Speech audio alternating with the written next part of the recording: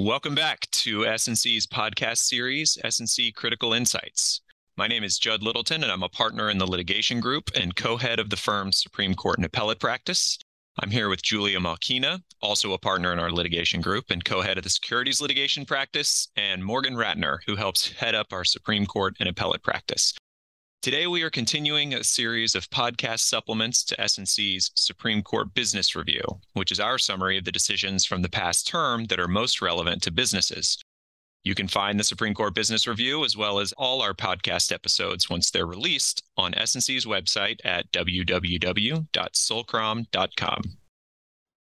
In this episode, we are delighted to be joined by Andrew Finn, a partner in S&C's litigation group and coordinator of our arbitration group. Andrew's practice focuses on multi-jurisdictional and international disputes, including commercial and investor-state arbitrations. Andrew will discuss some of the Supreme Court's recent decisions in the arbitration space, covering Badgerow versus Walters, Morgan versus Sundance, and ZF Automotive versus Luxshare. It was a big year for arbitration at the court.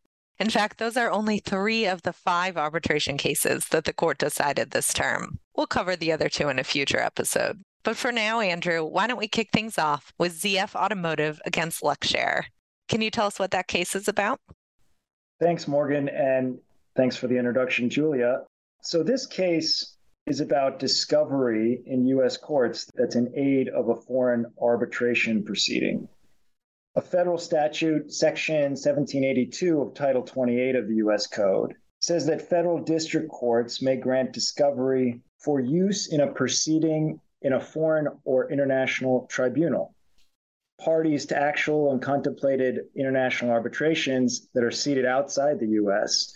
had sought to use Section 1782 as a vehicle to obtain U.S. court-style discovery for use in their arbitrations. But federal circuit courts had split on the question of whether international arbitration tribunals qualify as foreign or international tribunal as defined by the statute. This was an issue that had been percolating up through various courts for the last several years, and this was the second time that the Supreme Court granted cert to try to resolve the circuit split. That's right. The first case presenting the issue was set for argument last October, but the parties agreed to dismiss it. That's usually a sign that they've settled. Andrew, can you give us some background on the case that actually did make it to a Supreme Court decision? Yes, there were actually 2 lower court decisions involved in the ZF Automotive case. In the first case, a company called Luxshare, which was a Hong Kong-based company, alleged fraud in the sales transactions with ZF, a Michigan-based automotive parts manufacturer, which was a subsidiary of a German corporation. The sales contract provided that all disputes would be resolved by arbitrators under rules called DIS, which is a private arbitral institution based in Berlin. Luxshare filed an application in the Eastern District of Michigan seeking an issuance of subpoenas for discovery against ZF and its officers in the U.S. under statute Section 1782. The district court granted the request. The Supreme Court actually granted a stay and cert before judgment, meaning the court basically skipped the Sixth Circuit altogether. Yeah, I think that's a pretty clear sign that the court was ready to hear these issues after the earlier case was taken off its docket. So, Andrew, you said that there were 2 cases at issue here. What happened in the second case? In the second case, a Russian corporation that held rights of a Russian investor in a bankrupt Lithuanian bank had initiated an ad hoc investor-state arbitration against the country of Lithuania under a bilateral investment treaty between Lithuania and Russia. The assignee claimed that Lithuania had expropriated certain investments from the bank and filed an application for discovery under Section 1782 in the U.S., seeking information from third parties that were involved in the dispute. The Southern District of New York District Court granted the discovery request, and the Second Circuit affirmed, following its longstanding precedent. Interestingly, the Second Circuit was not as permissive as the Sixth Circuit, though. It ruled that Section 1782 was available in aid of investor-state arbitrations, but not purely private commercial arbitrations like those involved in the Luxshare case. So the Supreme Court decided to consolidate these two cases so that it can consider the issues in both contexts, a commercial arbitration and an investor state arbitration. Maybe the answer might be different. So is that what happened? Well, despite many commentators thinking that there might have been a different result, the answer was no. The Supreme Court unanimously held that Section 1782 did not authorize domestic discovery in the U.S. for use in either of the arbitral proceedings at issue in both cases. The court first interpreted the term foreign or international tribunal in Section 1782 to refer only to governmental or intergovernmental bodies. In other words, a tribunal belonging to a foreign nation, or one that involves or is of two or more nations, meaning that those nations have authorized the tribunal with some official power to adjudicate disputes. That was the rule that the Supreme Court, the interpretation of Section 1782 that the Supreme Court started with, and then it went on to apply that interpretation in the two types of arbitrations at issue, and held that neither qualified as a governmental or intergovernmental body. In the Luxshare case, the court reasoned that the DIS arbitral tribunal was formed by the parties pursuant to a private contract, and that no government was involved in creating the arbitral panel or prescribing its procedures or rules. The court thought that the investor state arbitration involving Lithuania was a closer call, but ultimately found that the tribunal there was more private in nature than intergovernmental. The court explained that neither Lithuania's presence as a party in the dispute nor the fact that a treaty authorized the arbitration was dispositive, and nothing in the treaty at issue reflected Russia's or Lithuania's intent that the ad hoc tribunal at issue exercise some governmental authority. So we know that parties involved in private international commercial arbitrations will no longer be able to invoke Section 1782 to obtain discovery in the United States for such proceedings. Is it a clean decision for investor state arbitrations as well? No, the decision is likely to narrow the use of the statute for discovery in some investor state arbitrations. However, it remains to be seen how lower courts will apply this decision in arbitrations brought under investment treaties with different terms than the Russia-Lithuanian treaty at issue in the second case. The court's decision relied heavily on the particular terms of that treaty, which provided for ad hoc arbitration as an option for resolving an investment dispute. There has been some debate in the international arbitration community about whether the same result would apply for investor state tribunals constituted under treaties that provide for ICSID arbitration, which is a separately authorized arbitral institution that government membership is required under the Convention on the Settlement of Investment Disputes between states and nations of other states, which is commonly referred to as the ICSID Convention. That's all really helpful. Thanks.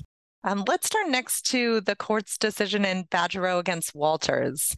This case involved when federal courts have jurisdiction over requests to confirm or vacate a domestic arbitration award under the Federal Arbitration Act, or FAA. Andrew, can you give us a brief background on that case? Absolutely. So Section 4 of the FAA authorizes parties to an arbitration agreement to ask a court to compel an arbitration proceeding. And under Sections 9 and 10, parties may apply to a court to confirm or vacate an arbitral award at the end of the arbitration. But the FAA does not itself grant federal courts subject matter jurisdiction over those disputes. Instead, a federal court can generally hear a dispute only if it presents a federal law question separate from the FAA, or the parties to the dispute satisfy requirements for diversity jurisdiction, meaning the parties are from different states and there's at least $75,000 at stake. The Supreme Court has previously held that on a request to compel arbitration under Section 4 of the FAA, federal courts can look through the petition to compel arbitration to the underlying controversy to determine whether federal subject matter jurisdiction exists. The question in Badgerow was whether the same rule applies to applications to confirm or vacate an arbitration award under Sections 9 and 10 of the FAA. And the court answered that question with a resounding no. Instead, the petition to confirm or vacate arbitration must itself establish a basis for subject matter jurisdiction. Thanks very much for that helpful background on Badgerow, Andrew. What are some practical takeaways from the decision? So in terms of practical takeaways from the Badgerow decision, fewer domestic arbitration awards will be enforceable in federal court. Applications to confirm or vacate an arbitration award usually involve state contract law and so do not present a federal question. As a result, many parties will have to rely on state courts to apply the FAA unless diversity jurisdiction exists. This is the case even if the underlying arbitration involved a federal claim. It's important to note, however, that this decision should not impact most international arbitral awards, which can be enforced or vacated under a separate section of the FAA that implements the New York Convention on Recognition and Enforcement of Foreign Arbitral Awards. That's a helpful clarification. Finally, let's talk a bit about Morgan against Sundance, which is a case about the waiver of the right to arbitrate. Federal courts have found that under certain circumstances, a party may waive her right to arbitrate a dispute, usually by litigating a claim in court without trying to send it to arbitration. Andrew, what happened in Morgan? Well, in that case, the plaintiff was an hourly employee at a Taco Bell franchise restaurant owned by the defendant, Sundance. Like many employers, Sundance required prospective employees to sign an arbitration agreement as part of its standard employee application process.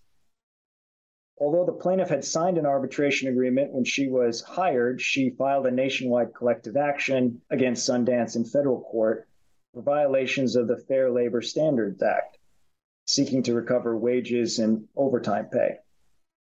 Sundance had filed a motion to dismiss and actively litigated the case in federal court for 8 months without mentioning the arbitration agreement.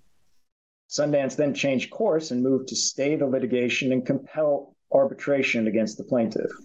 Morgan opposed the motion, arguing that Sundance had waived its right to arbitrate. A number of federal courts had applied a special waiver rule to arbitration, which involved not just showing of a waiver itself of the right to arbitrate, but also a showing that the opposing party had suffered some prejudice, the party seeking to compel arbitration's failure to do so at some earlier point. The Eighth Circuit was one of those courts, and so it refused to find a waiver because Morgan had not been prejudiced by Sundance's litigation strategy. The court noted that the parties had not begun discovery or contested any matters on the merits. And now, what did the Supreme Court say about that, Andrew? In a unanimous decision, the Supreme Court rejected the Eighth Circuit's prejudice argument. The court explained that the FAA's policy favoring arbitration is about treating arbitration contracts just like any other contract, and therefore does not permit federal courts to devise special pro-arbitration or anti-arbitration federal rules. The court further explained that waiver does not require showing of prejudice outside the arbitration context under federal law, and determined that directing federal courts to treat arbitration applications in a manner provided by law, the text of the FAA makes clear that courts are not to create some arbitration-specific variants of federal procedural rules.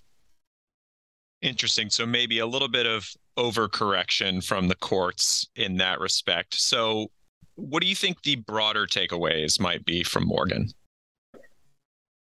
So what's clear after Morgan is that there's no special arbitration rule, that there needs to be some prejudice in order to establish a waiver of a party's contractual right to arbitrate. The practical implications beyond that are unclear. The decision may result in federal courts being more inclined to find that a litigant has waived the contractual right to arbitrate. At the same time, the ruling is limited to some special federal law that some courts have been applying and doesn't really say anything about whether state law contract principles governing waiver might come into play in the question in lower courts. And in fact, the Supreme Court left for the Eighth Circuit to decide the question of whether Sundance knowingly waived the right to arbitrate by acting inconsistently with that right. So it remains to be seen how the Eighth Circuit will address that question on remand and how other circuits and district courts may do so. In any case, when defending litigation in federal court, litigants with a contractual right to arbitration should carefully consider whether the benefits of invoking the litigation machinery in court and or delaying a motion to compel outweigh the risk of finding of waiver later. Finally, Andrew, do you have any general takeaways for our listeners from these three decisions taken together? So I think the main takeaway is that the court isn't going to reflexively side with what any litigant says is a pro-arbitration position in every case. Some commentators had taken the view that earlier Supreme Court decisions in recent terms had tended to come down on the pro-arbitration side, perhaps because the court was clearing away some states' fairly staunch resistance to enforcing arbitration agreements in various contexts. But now that we've gotten mostly past that, the court isn't automatically pro-arbitration, as decisions like Morgan and Badgerow illustrate. And the court is hesitant to interpret statutes like Section 1782 to automatically apply to arbitrations when the statute doesn't clearly say so. Instead, the court is looking to the controlling text of the statute at issue or the contract at issue and is deciding arbitration questions pretty much the same way that it would decide any other contractual question or statutory interpretation. Thank you very much for joining us, Andrew. We appreciate you sharing your expertise to help our listeners digest what was a very active term in the arbitration space. Thank you for listening to S&C Critical Insights. For more information about our practice, please visit us on the web at www.solcrom.com. Please also join Judd, Morgan, me, and our guests for upcoming episodes of our Supreme Court Business Review podcast series.